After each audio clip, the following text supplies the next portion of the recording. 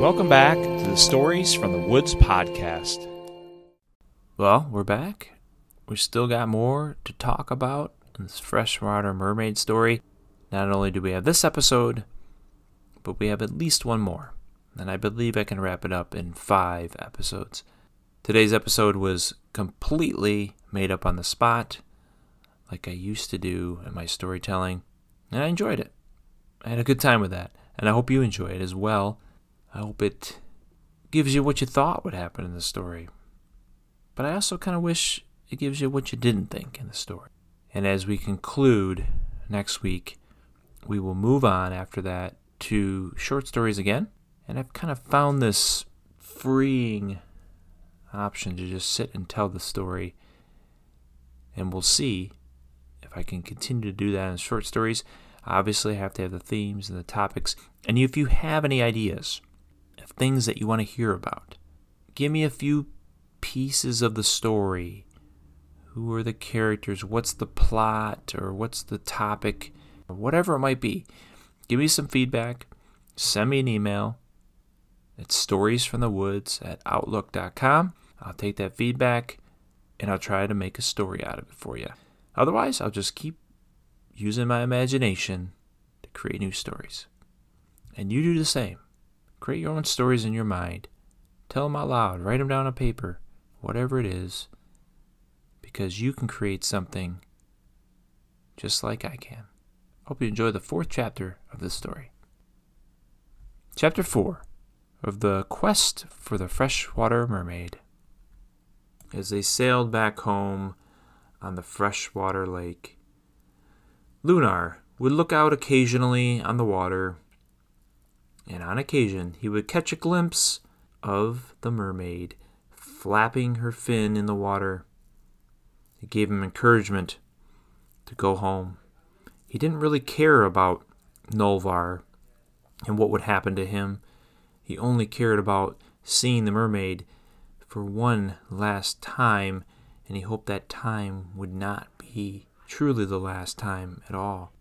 When they arrived back, Janice was quick to greet them on the shore. He was excited to see that Nolvar was in hand. Janice said, "Let me take him now." But Lunar said, "No. I need to make sure he's going to get a fair trial. That is what he has requested, and that is what we should do to be fair." "All right," said Janice, not too happy with that discussion.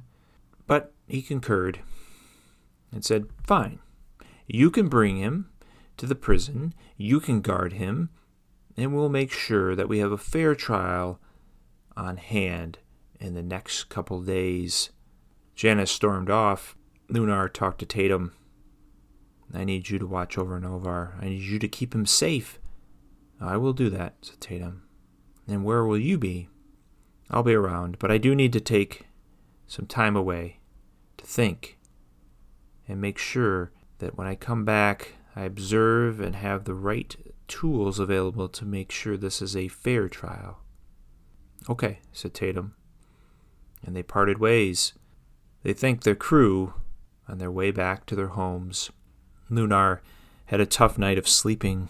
He thought much about the mermaid and for his visit tomorrow, back near the cliffs, in a secluded beach, not that far from town. He got up early the next morning and walked there. He didn't feel like anyone was traveling behind him. He had to make sure he was alone. And finally, he made it to the shore, and instead of going up towards the cliffs like he did previously, he went down to the beach. And he went and sat on that rock out in the shallow water where he had seen the mermaid sit not too long ago.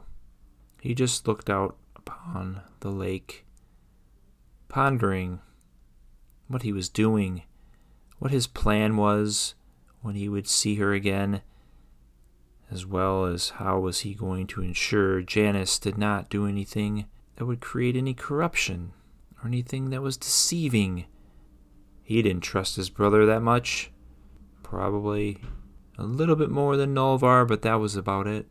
His brother always did seek power and had a hard time dealing with losing at anything. Finally, after some time of listening to the waves crash along the shore, he heard a different splash. The splash of a mermaid tail, and he saw her come up. And she sat up next to him on the rock, and he just looked at her for a while and smiled. He was happy. "What is your name?" he asked. "You never did share that with me the other night." "Yeah, I don't usually like to share that. The less attachments, the better it is to depart ways.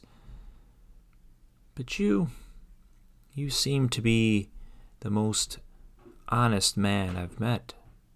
Now, I can't say I've met a lot of honest men, or men in general, but you are true to your word. I don't see anybody else around. "My name is Malena." "Malena, what a nice name. How did you come to be in these waters? Share with me again." "I needed something different, and I wanted to try something different. For most mermaids say you can't live in fresh water, but I've proved them wrong. I've lived here for many months now, and I've seen many things, and I think this water may be actually the best thing for me. Why can't I come with you? Why can't we go find an island that's secluded, and I live on land, and you come visit from water, and you go off and do your travels on water, and I will do mine on the sea? Why can't we do that?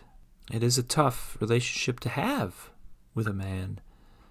As you mentioned, I live in water and you live on land. We could try to make it work, but I just don't think that it is fair for either one of us. What would we be? A mermaid and a human together just doesn't seem right to me." "Well, they're mermen. Is that true, or is that just a tale?" "Well, there are mermen, but there are very few of them. And they are not quite as gentle as you are. We only see the mermen every 5 years. We meet up in a central location, and that is the time for us to greet each other again. But that's not for a few more years, and I fear my people would be very concerned if I had found my time in relationship with a human. But I can tell you this, that we can be friends. I can give you a special call to call my name, and I can come when you are in need. But I think it is probably best that we keep ourselves apart." "As much as that makes me sad," said Lunar, "there's much more to life, and I don't want to be always seeking you, and I think being up front is the best thing possible. I'll find my way, but I will reach out every once in a while if I do need someone to talk to and someone to help me. It was nice to see you again, Malena, as well as you, Lunar. And now I know that mermaids are real, but I don't need to share it with others. Your secret is safe with me in my heart." "Oh, I'm sure you will falter at one point in your life," said Malena. "They all do. You might keep the secret longer than most. But I believe you will tell the tale sometime in your life, whether it's to others in your band of friends or whether it's to your child a long time in the future. It's time for me to go off before anyone decides to come here. Thank you for being so kind, and thank you," said Lunar, "being so willing to meet with me. Good luck in your travels in the water, and I pray that you have safe travels, always. The best of luck to you, Lunar, and I just give you a word of advice. Beware of those that you hold tight to your heart. There's some of them can be the most devious." And she dove off into the water. When she got about 100 yards out, she turned and waved, and he waved back, and then she was gone. Malena the mermaid. I can't tell you if he will ever see her again or not. That's not part of this story. But what is part of this story is how Nulvar will be treated. Lunar headed back to town. He met up with Tatum, and Tatum was watching over Nulvar as he asked. He thanked him and said he would relieve him for the time being, so Tatum could go see his family and spend some time with them. And then Lunar sat by the cell of Nulvar and looked at him as he slept. This concludes Chapter 4 of The Quest for the Freshwater Mermaid. If you enjoyed this story or any of our other stories on the podcast, please leave a review and share your experience for others to see. Or share the podcast with friends and family that you believe will enjoy this podcast. This podcast features the song A Dinner and a Rabbit by Mute Stare, available under Creative Commons Attribution Non-Commercial License. We hope you enjoyed this episode from the Stories from the Woods podcast, and as always, continue to listen to our next episode.